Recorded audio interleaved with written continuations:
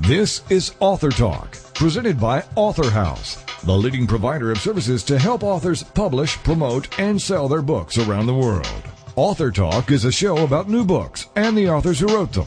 It's an opportunity for prospective readers to hear directly from the writers, to hear what inspired them to write and publish, and to hear all the inside details about their books. Here is AuthorTalk with host Steve Jorgensen. The title of the book, Man's Destiny, and the author is Colin Leach. And Colin joins us now. Hello, Colin. Hello, Steve. Great to have you with us. Man's Destiny is a remarkable book that you're combining scientific knowledge, analysis, and imagination, because we're going to talk about things like the Big Bang Theory that created the universe. We're going to talk about why God created man and the destiny in store for him and how all of this fits together.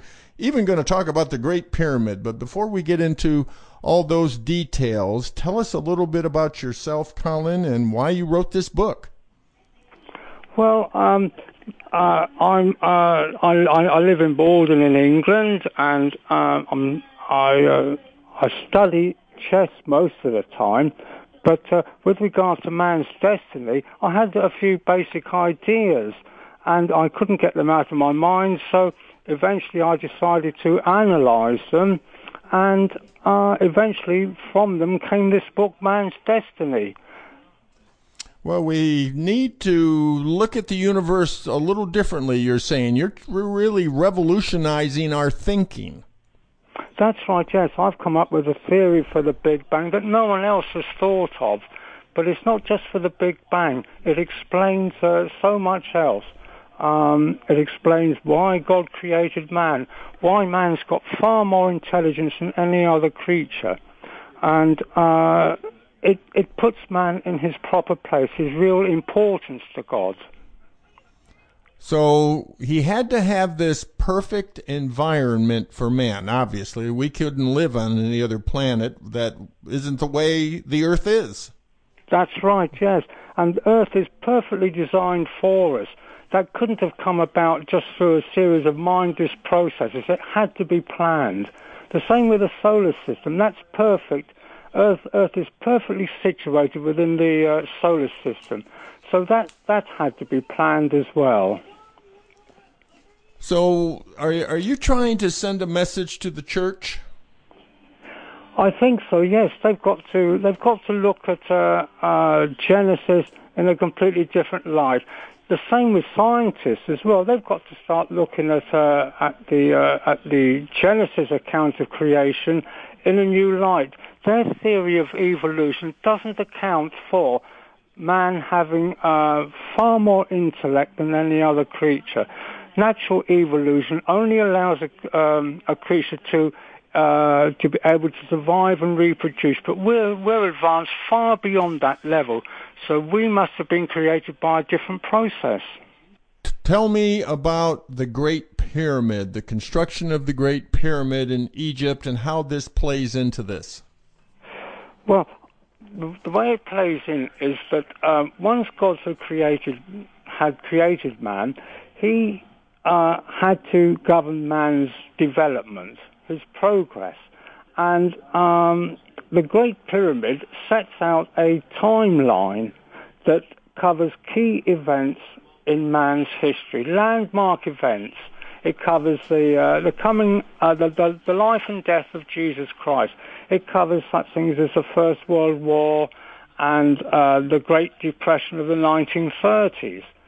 All those sort of things are the landmark events, and that seemed to me to represent God's schedule, and that's why the Great Pyramid was created.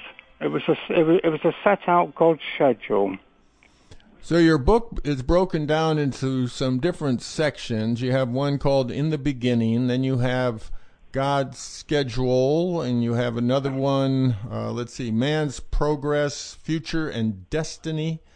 And everything seems very clear to you, doesn't it? Yes, I think I've put everything into its proper context. Now, how do you think Muslims and Jews and Christians and, in general will look at your work? I think they'll be a bit surprised at it because, for example, the Muslims don't accept that Jesus was the Son of God. They think that he was his work was superseded by Muhammad, and the Jews don't accept that Jesus was the Son of God either. So I think they'll have to have another think, because it is possible to prove that Jesus was a divine being, that he was sent by God, and for a particular reason. It all fits in with God's schedule, because it was necessary for man to be taught Christianity. And the devil has a place in all of this. Oh yes. Without the devil, it's not possible, as I said, to explain the creation of the universe, because God would neither want nor need the universe. So something else had to have brought it about, and the Big Bang, as I said, was caused by the devil. Because he's God's arch rival. He would want to destroy anything that God created, and he managed to succeed in doing that. And that's how we had the Big Bang that created the universe. And of course, a focus on Adam and Eve. Yes, they're actually quite important. Again, that's something else that I analysed in considerable depth. Adam and Eve personify early man, as I point out that in order for God to create man, he had to genetically engineer one of a species of primate. And Adam represents one of his early attempts to create modern man, but he wasn't quite good enough, and so God had to create Eve. She's the final version of mankind, so she represents Homo sapien. Now, you also have a section in your book called God's Covenants. What is that section about? Well, that covered, first of all, when Adam and Eve sinned, they committed the original sin. So they fell from grace. And so God had to expel them from the Garden of Eden. But he couldn't abandon them because he needs mankind. So he had to draw up various rules and regulations, terms under which they lived. So that he still exercised a measure of control over them. So he drew up a covenant with Adam, and he drew up a covenant with Noah. He drew up a covenant with Moses. All these were attempts to try and regulate mankind's social and religious life. He had to do that because he had to try and control our progress, because he created us for a particular reason. What's the importance of the soul? How important is the soul? The soul's absolutely crucial. You see, I realised from an early start when I was analysing this theory, that we couldn't possibly learn in one lifetime all that God wants us to learn. So a part of us has to be immortal, has to be able to contain all that we learn in a lifetime, and be able to pass it on to future generations.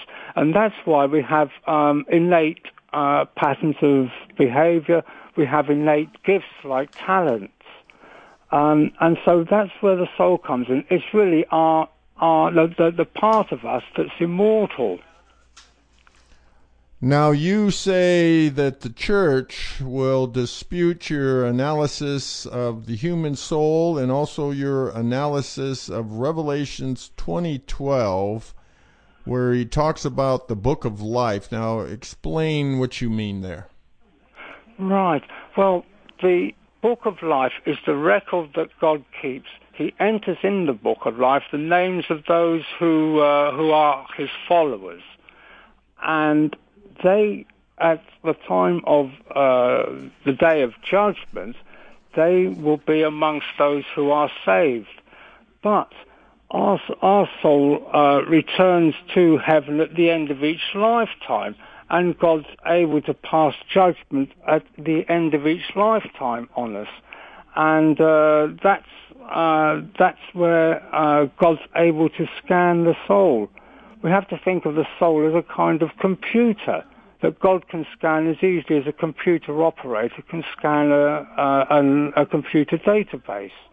And so once God scans the computer, he can see everything that we've done during a lifetime, all the actions we've done, all the misdeeds that people have done, and he's able to pass an accurate judgment on people at the end of each lifetime.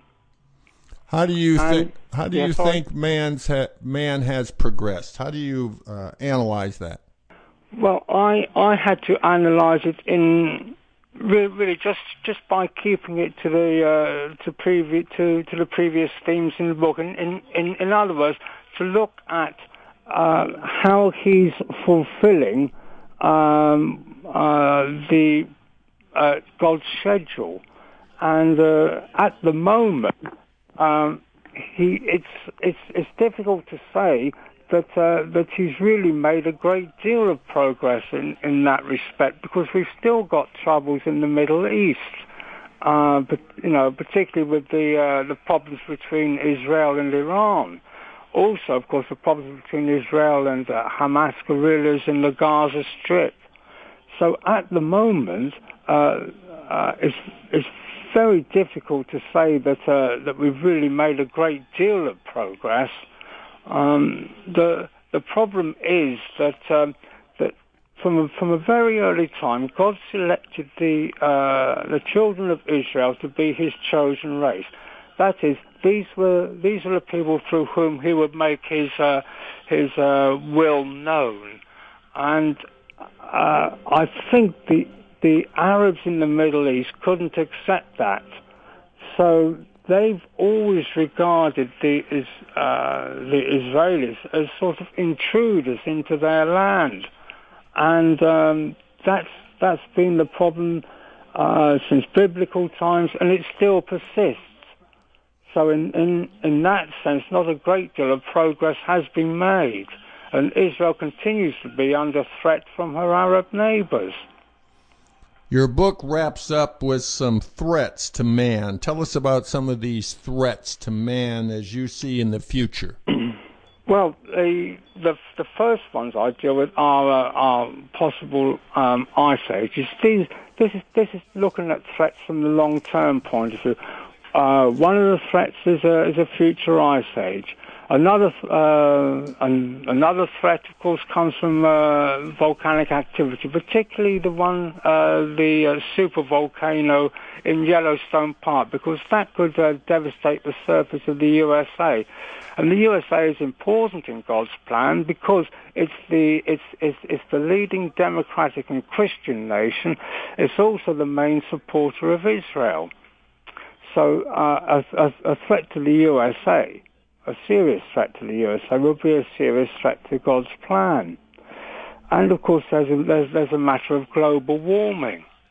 That's another problem, because that's causing all sorts of difficulties with regard to the countries around the world. It's also affecting water supplies. And so I analyse all those possible threats, but I don't think that they'll be sufficient to upset man's future or man's destiny. I think that Revelation pretty well, in a broad sense, sets out man's destiny. And finally, tell us about the New Jerusalem. Yeah, the New Jerusalem, that's a fascinating concept. I couldn't see it as simply a revamped version of the city of Jerusalem that we now see. It has to be something on a much broader scale. The reason is this, that I believe that God created man and endowed him with so much intelligence because he wants us eventually to be able to restore matters to how they were before that explosion. So that means that prior to doing that, we've got to be able to think and operate on a universal scale. To do that, of course, we need a universal form of government, and a universal government requires a universal capital. And I think that the New Jerusalem has to be viewed on that scale. We've been listening to Colin Leach. He is the author of his book, Man's Destiny. Colin, tell us how to get your book. It can be ordered from AuthorHouse Publications, and I can give you the phone number. It's 0800 197 4150, or you can visit www.authorhouse.co.uk. Well, thank you very much, Colin, for being with us on AuthorTalk. Thank you, Stephen. It's been a pleasure. You're listening to AuthorTalk. We'll be back right after these messages. Hi everybody, this is Pete Dix of Beatles and Beyond. Why don't we all come together and hear some of the tracks off the latest Beatles release on this radio station.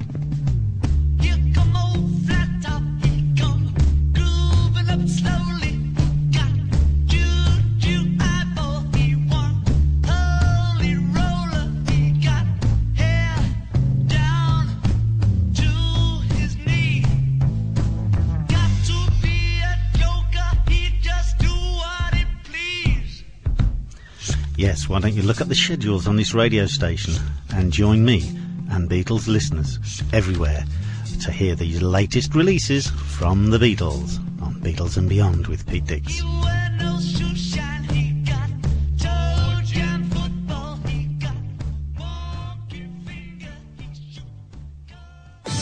Girlfriended is on TogiNet. Thursdays at 10 a.m. Eastern, 11 a.m. Central, with your hosts Patty Wyatt and Lisa Jernigan. This show is your chance to share, learn, laugh, and connect with other women. The Girlfriended principle was born out of loss. Lisa had recently had her mother pass away from cancer, and my mom was murdered. A man just walking into a room and started a 23-second shooting spree. I think one of the things we both realized going through those tragedies that you can be extremely okay and be extremely sad. Check out girlfriended.com and then be a part of Girlfriended, the radio show. Thursdays at 10 a.m. Eastern, 11 a.m. Central. You know, your boyfriend or your husband or whatever, they don't totally understand that emotional side to them like another woman does. And I think that's so important just to have somebody that you go, she gets me. Check out the website, girlfriended.com. Don't miss Girlfriended with Patty Wyatt and Lisa Jernigan. Thursdays at 10 a.m. Eastern, 11 a.m. Central on TogiNet.com. Welcome back to AuthorTalk, brought to you by AuthorHouse, helping authors publish, promote, and sell their books around the world. The title of the book, Savvy Success, Achieving Professional Excellence and Career Satisfaction in the Dental Hygiene Profession, Volume 1, U Roles Practice Environment. And the author is Christine A. Hovliaras. And Christine joins us now on AuthorTalk. Hello, Christine. Oh, hi, Steve. Thank you so much for scheduling this interview today. Well, great I really appreciate it. Well, this is extremely important because as much as we don't like to go to the dentist, of course, the dentist just plays a specific role, and the dental hygienist plays this huge role. You have really grown. This profession has really grown, hasn't it? It has. We have over right now, the American Dental Hygiene Association cites about 150,000 practicing dental hygiene professionals across the country, in the United States, which is phenomenal. Well, you have interviewed 47 dental hygienists across the country, providing their insights on what inspired them to go into this profession, and of course, treating patients to make them healthier.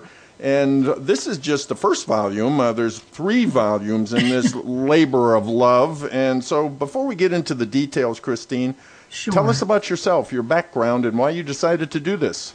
Sure, Steve. I've been a dental hygiene professional for 28 years. I have a 2 and a 4-year degree in a Bachelor of Science degree in dental hygiene. Also have a master's degree, MBA, in pharmaceutical studies. I've practiced in private practice, oh my goodness, for over 25 years. Ideally working in a periodontal practice for 16 years with one of my mentors, who was Dr. Jeffrey Gordon. And then also went into corporate industry and worked for the Warner Lambert Company from 1989 to 2001. And I was in several different roles in that company. I started out in a clinical research associate position. I helped the company to launch Coolmint Listerine mouthwash because we only had Listerine on the market back in the late 80s. And then we, launched Coolmint Listerine toothpaste, and then, of course, Pocket Packs, which is that little strip you put in your mouth to get fresh breath.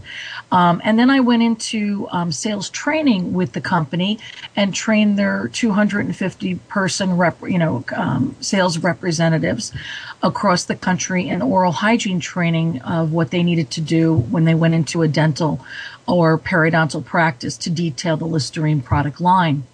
And then, of course, I went into sales and became one of them, and then went into marketing within the company and worked with our brand managers in the Listerine product line in order to, get our strategic message out to, the professionals out in the field of, what our company wanted to say about the product. So I ended up leaving that company after Pfizer took us over in 2000. So I left a year later.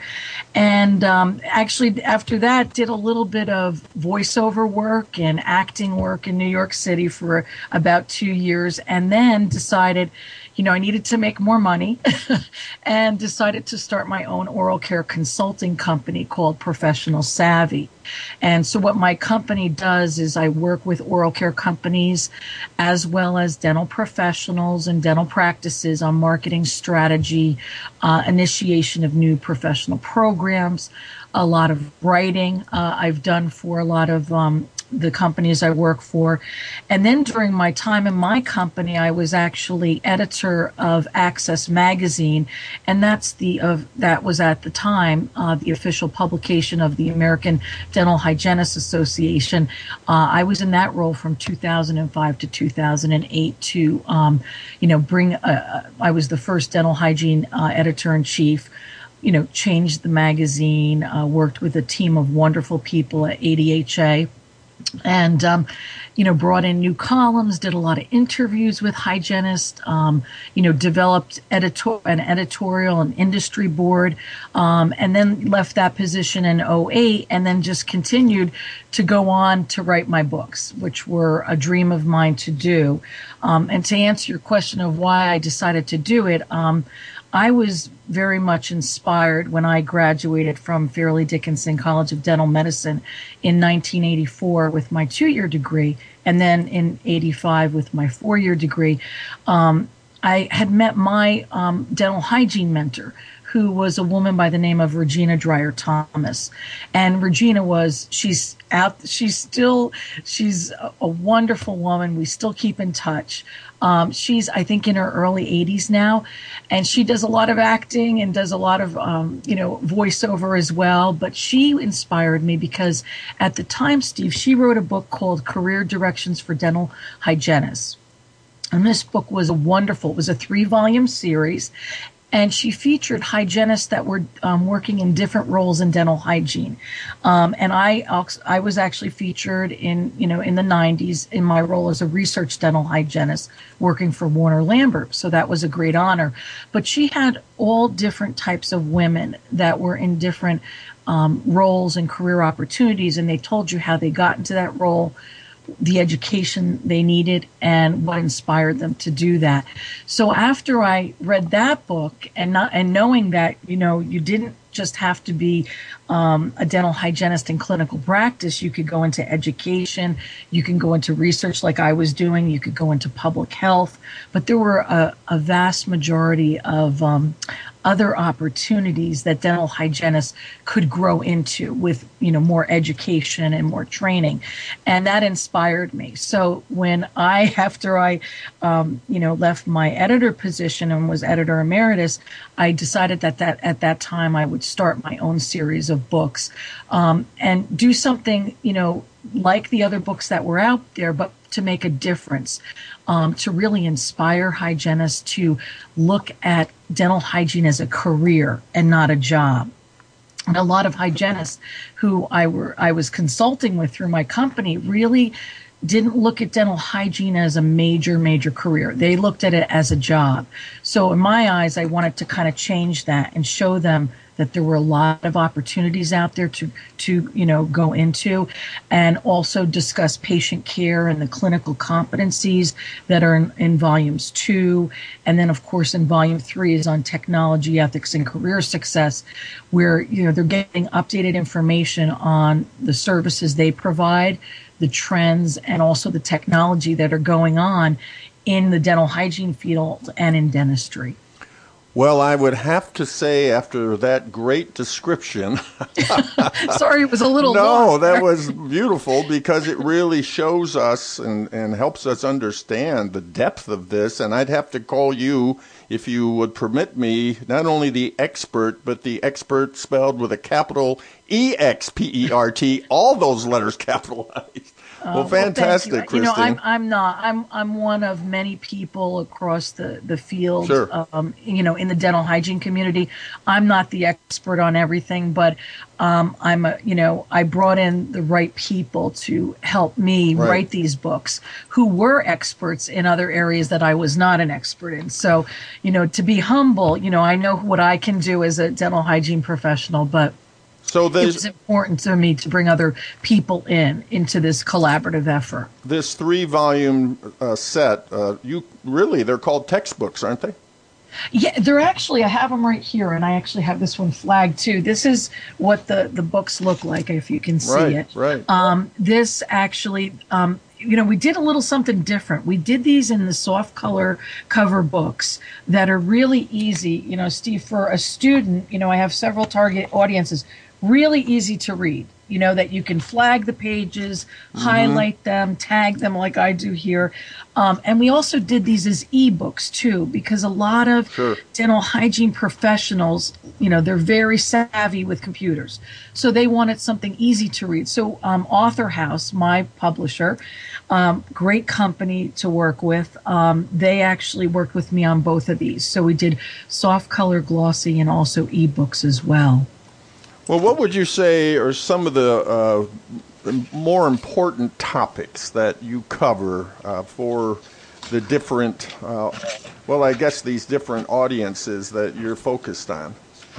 Okay, great. I think all the topics are great. The beginning is really kind of them as of, the people I interviewed, them as getting into hygiene and all that, the roles and career tools and the practice environment. Some really great key opinion leaders who talk about leadership, communication, population health.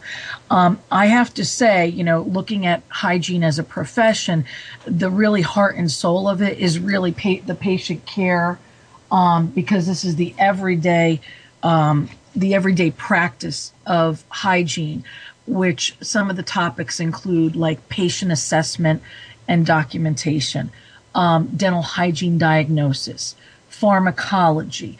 We look at instrumentation, ultrasonic periodontal therapy. We look at infection control. We look at dental caries and minimal invasive dentistry. And we look at, the other topics. I have oral pathology in here.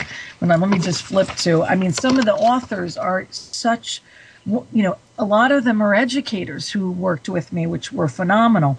But we have laser therapy. We have patient-administered oral hygiene and preventive therapies. We talk about the role of mouth rinses.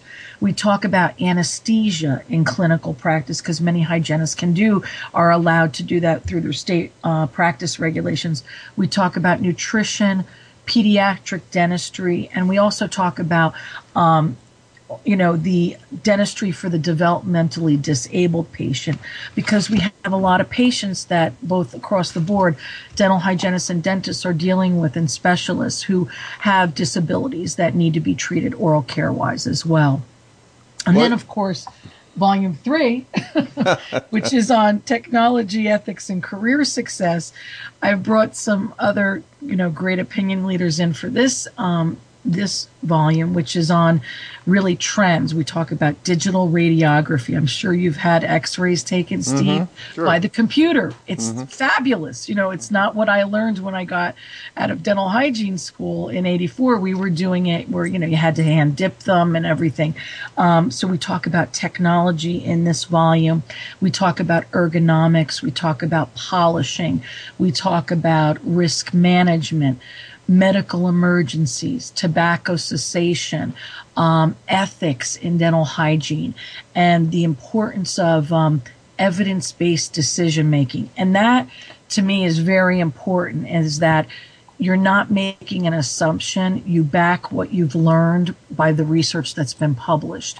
And so we've got some, wonderful men and women across both the dental and dentistry and medicine field that, are talking about these topics, especially in Volume 2 when we talk about, the incidence and prevention of oral cancer, which is a skyrocketing disease that has grown over the past, 20 years.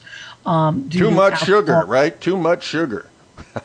with the oral, with the oral cancer, it's alcohol and really? smoking. My goodness. With too much sugar, it's your oral care disease, such as dental caries. Well, all I can say is that that often repeated phrase, "You've come a long way, baby." It used to be the cleaning person. That's the way we looked upon you. Oh, the assistant. Well, you're obviously much more than an assistant now. We're a dental hygiene professional that, has been trained through a 2-year program minimum. And then most hygienists go on for a bachelor's, as well as many of my hygiene friends are a master's degree because they're educators, and some have doctorate degrees as well. So, in ADHA's mind, we're trying to enhance the educational level of the dental hygiene professional, to a 4-year degree. That's what, I think down the road, that's what the minimum should be, because of all the skills and knowledge and training we need. And then, of course, ADHA is also looking at instituting the advanced dental hygiene practitioner, similar to like the nurse, where there's additional training and certification for somebody at a higher level degree. So, it's very exciting. And, I think the other thing, Steve, is a lot of people, as you know, with the economic recession, have lost insurance or lost their jobs, lost their insurance. And, they don't look at their mouth as an important entity, unless they have something happen to their body and they need to go to a physician. So it's so important to continue to be able to go to your dentist and see your dental hygienist for your professional cleaning prophylaxis every 6 months, because as we talked about before we started the interview, when you have inflammation in the mouth, it can spread to systemically in the body. And that's why it's so important that, to floss. People hate to floss. It's important to floss. It's important to brush effectively at the gum line, using the types of products that your dental professional would recommend to you. So whether it be a fluoride toothpaste, a toothpaste that helps to fight plaque or gingivitis, or, an antiseptic, ADA approved mouth rinse. So it's all very important. And the hygienist plays, I feel, a leading role in dentistry to provide that patient care and, to provide those professional services, but to also provide the patient care and the education to their patients in order to keep them healthy till the next visit when they come back. Well, in my next life, I'm going to come back as a dental hygienist. You've convinced me. We have a lot of men in the field, Steve. So, I interviewed a lot of men in Volume 1 that I'm really proud are in the book. Carlos Sanchez, Justin Bordesa, great gentlemen, Peter Ganji, my good friend from Massachusetts, great men who are in the profession, and it adds flavor, just like nursing. You have male nurses and you have female nurses. Well, we're seeing an increase in that on the on the male gender. So it's great. Savvy Success, Achieving Professional Excellence and Career Satisfaction in the Dental Hygiene Profession, Volume 1, and there are 3 volumes. This is complete, comprehensive, everything you ever wanted to ask, but were kind of a little timid to ask. It's all in these books. Christine, tell us how to get your books. Okay, well, you can actually go to my website, which is www.savvysuccessbooks.com.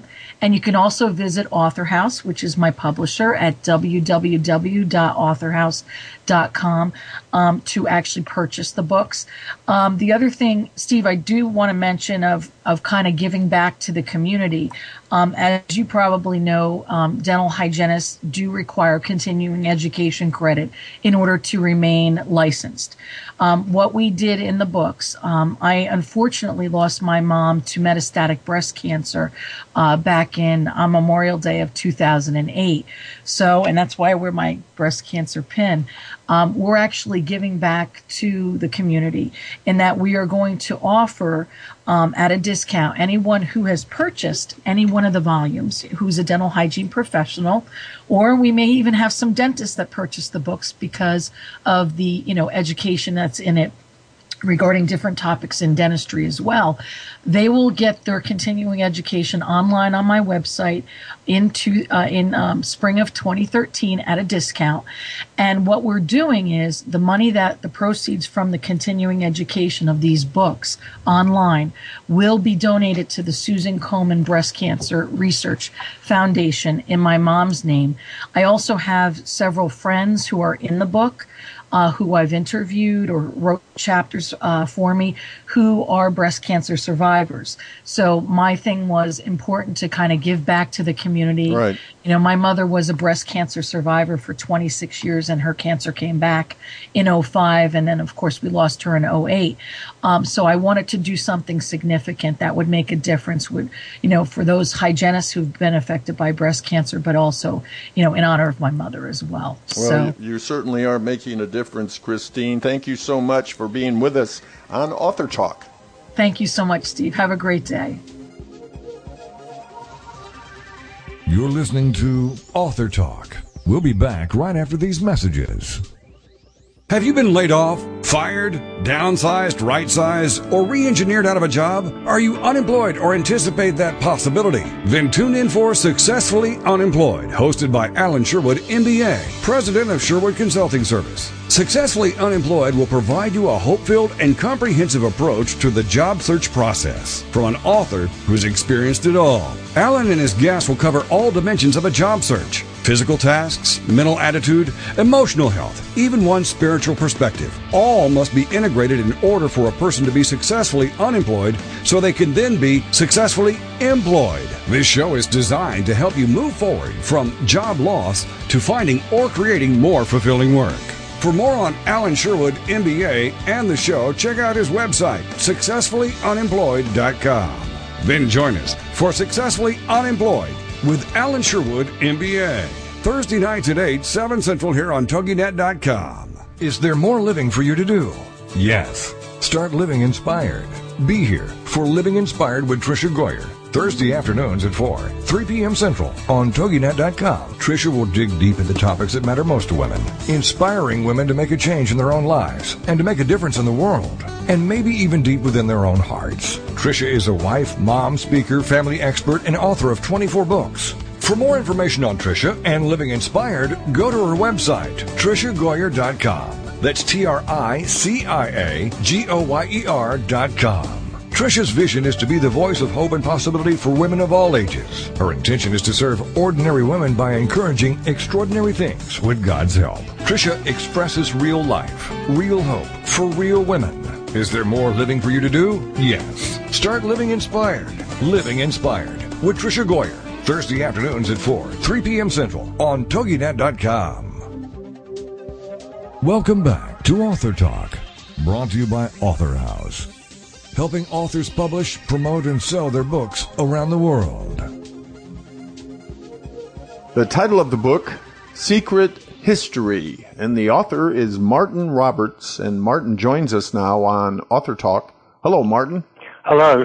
Great to have you with us all the way from Belgium. Your book, as you put it, is an account of a number of criminal cases in the United States and in the United Kingdom, some of which resulted in wrong convictions. We've got a particular, very significant one in the United States dealing with Whittaker Chambers, an ex-spy, and of course became an idol of many Americans. He was awarded the Presidential Medal of Freedom. And also we had the fanaticism dealing with the IRA and the supporters of communism among many British people.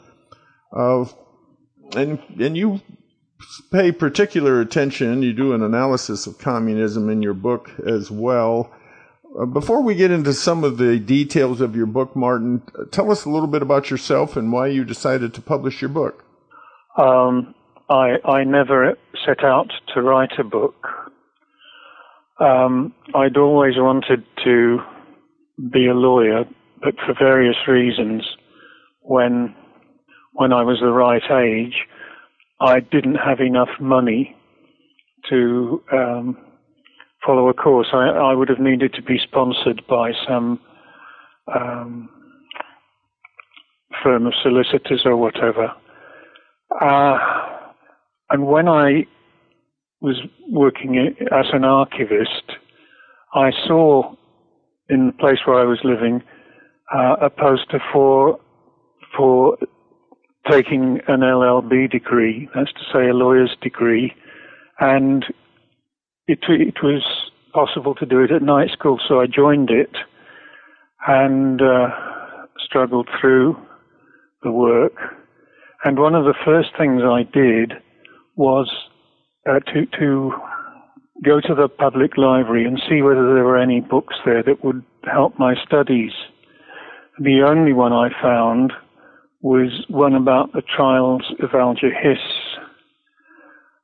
It was a very interesting book. It taught me a lot about evidence and hearsay and all that sort of thing.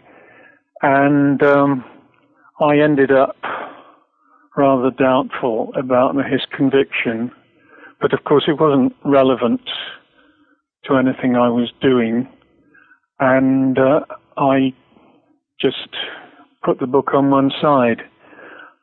After I qualified as a lawyer, I found that I was not really wanted. I was in a foreign country. I was in Belgium by that time, and I couldn't use it directly. My employers didn't seem interested in it either, so I went back to the Hiss case, and I just began by writing an article about it in which I discussed certain pieces of the evidence and tried to sell it to an American magazine.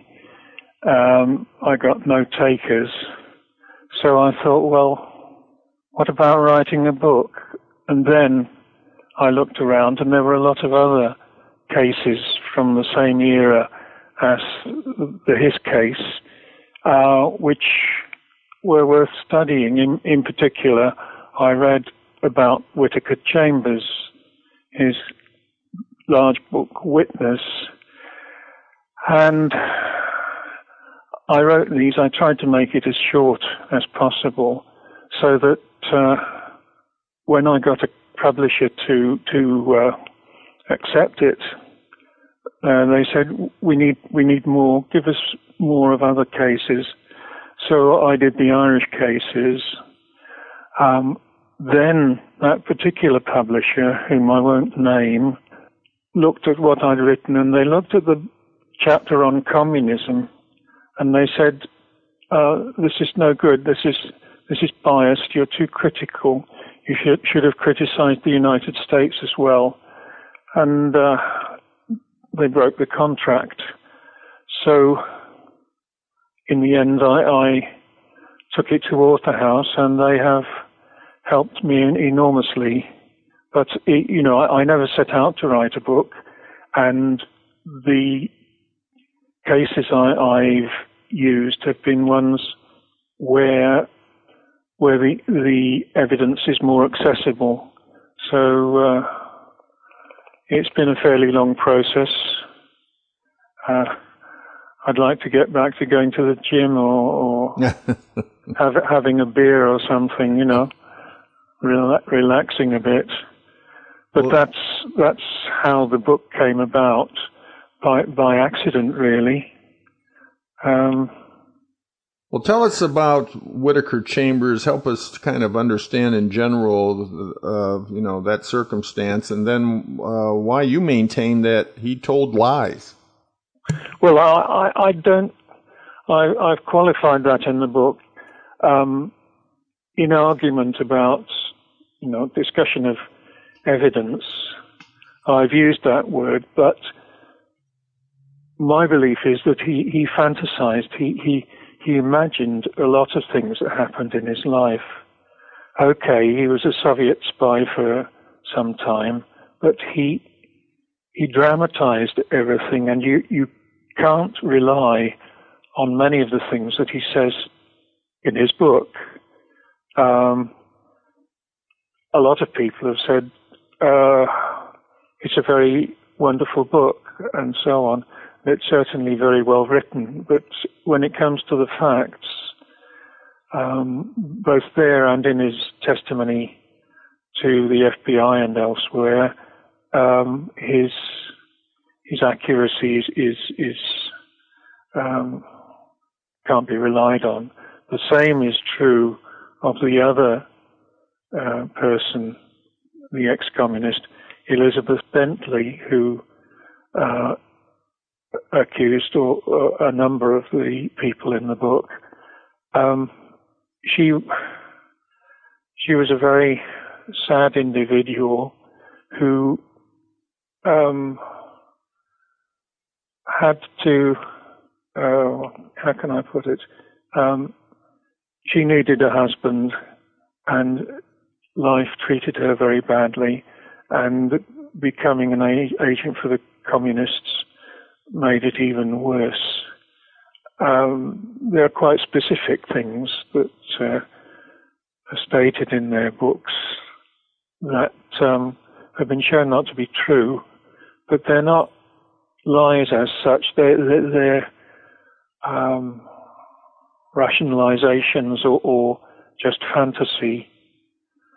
When one of the people that Elizabeth Bentley had accused tried to pin her down and get her to sit down with his lawyer and discuss these charges, the topic of her book, Out of Bondage, came up, and Miss Bentley said, "Oh, you don't want to pay any attention to that. That's fiction."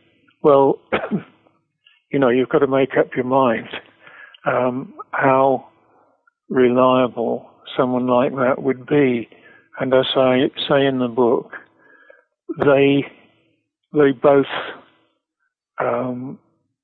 lived to some extent in a dream world, and the communist activity and all the rest of it, and Elizabeth Bentley's constant search for a man whom she could trust, they just,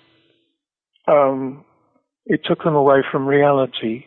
And I think too that to be a communist means that that you have to rationalize a lot of things. You have to say, oh, the revolution in Hungary when the Russians invaded, that was all right, really, even though lots of people were shot and people were fighting for freedom. And then you say, a lot of semi-true and not true things to justify what the Russians did. You had constantly to justify your views with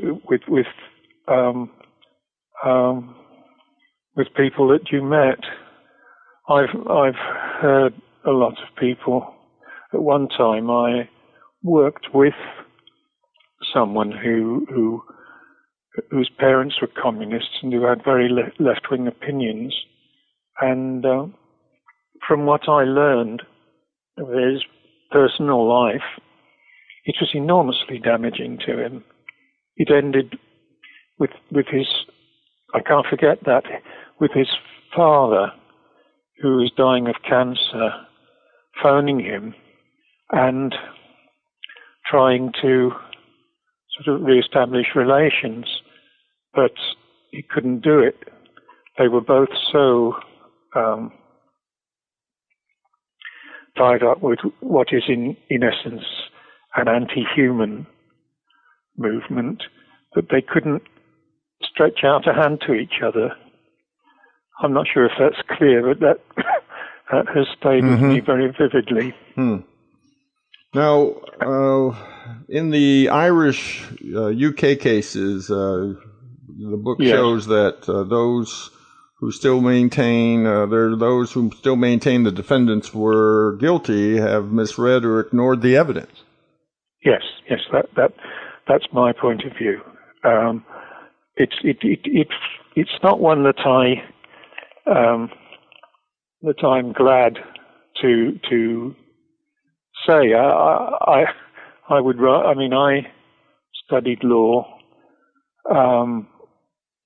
Like a lot of people who study law but don't work as lawyers, I felt a sort of reverence for English law, United States law, and other things. It was no pleasure to me to find that these people were wrongly convicted. And you must remember that just a startling example in the Irish cases is the case of the Maguire Seven. Mr. and Mrs. Maguire were Irish people living in Britain.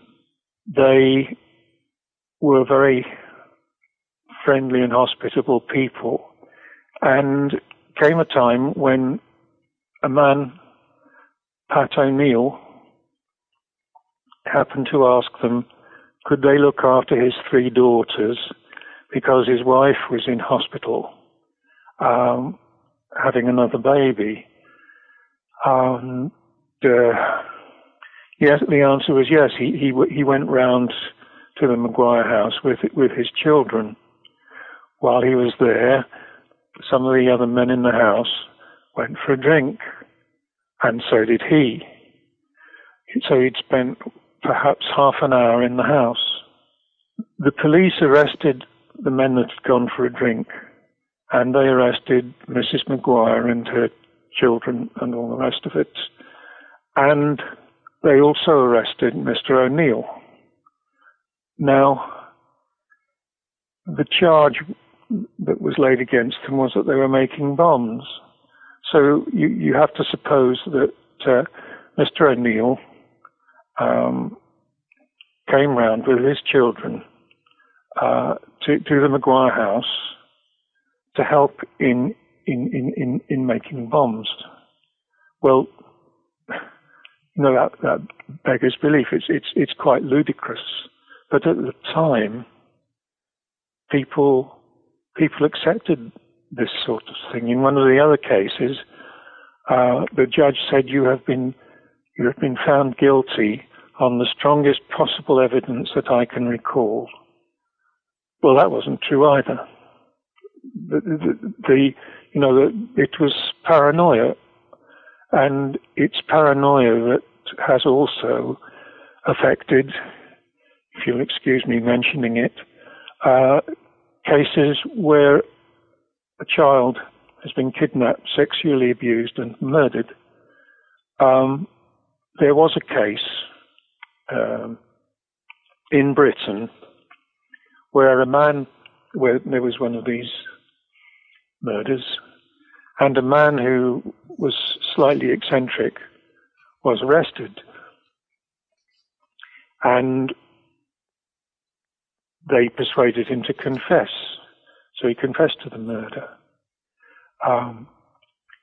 Later, his relatives went over the testimony and the physical evidence.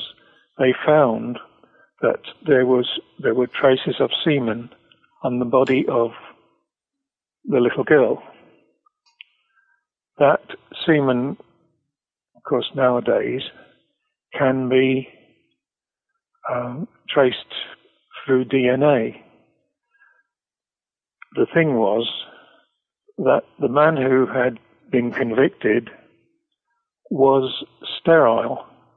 The semen could not possibly have been his, but he spent 14 years in jail because of that, because he'd made a confession. In the Irish cases, there were some who were beaten up and made to sign a confession. When you read those confessions and compare them with the statements that they first made when the police arrested them, you realize it's fantasy. It's from the other side of the moon. Mm. That is also the case with some of the evidence that Whittaker Chambers and Elizabeth Bentley put forward. That they were, for instance, saying, well, Elizabeth Bentley said that one of the men she accused, who was later arrested and convicted, and whose story is in my book, she said that this man had given her, he was a government official, had given her a formula by which you could turn garbage into rubber. Now, this clearly is not true, because there would have been an enormous fuss about it, and someone would have patented the method and made themselves an awful lot of money. It's just she imagined that. Mm. Well, that's one of the reasons you have written your book, and you title it so well, Secret History. It's a rather controversial book, but at the same time, through your research, you're pointing out a lot of important evidence that many who are interested in these cases will help them see things much differently. Martin, tell us how to get your book. Well, I have a stock of them, which I'm prepared to sell. It's £12.95. I don't know what that would be in dollars, but it's possible to get some of these books from me and some from AuthorHouse, who are the publishers of the book. And I would guess that it'd be a lot cheaper for your listeners to buy them from AuthorHouse. I'm afraid I don't know the detail of that, where they stock them or right. Go to authorhouse.com and they can find the book Secret History. Martin Roberts is the author. And Martin, if they'd like to contact you directly, do they just contact you by email? Well, they could contact me, yes. Be the easiest, probably. What I would say is I am happy to discuss these cases, insofar as I know them, with anybody.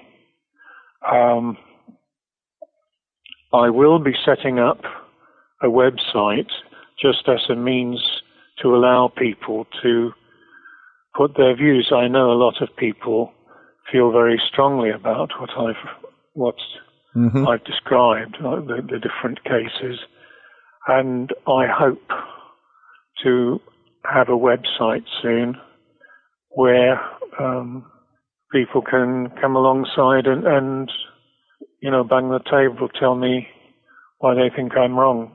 All right. Well, I'm sure everyone will look forward to that. But I don't have that in being at the moment. Well, thank you, Martin. That will help everyone to reach you. And if they'd like to discuss this with you, they can, and look forward to getting your website up. Martin Roberts, the author of his book, Secret History. Martin, thanks so much for being with us on Author Talk. Thank you for giving me your time.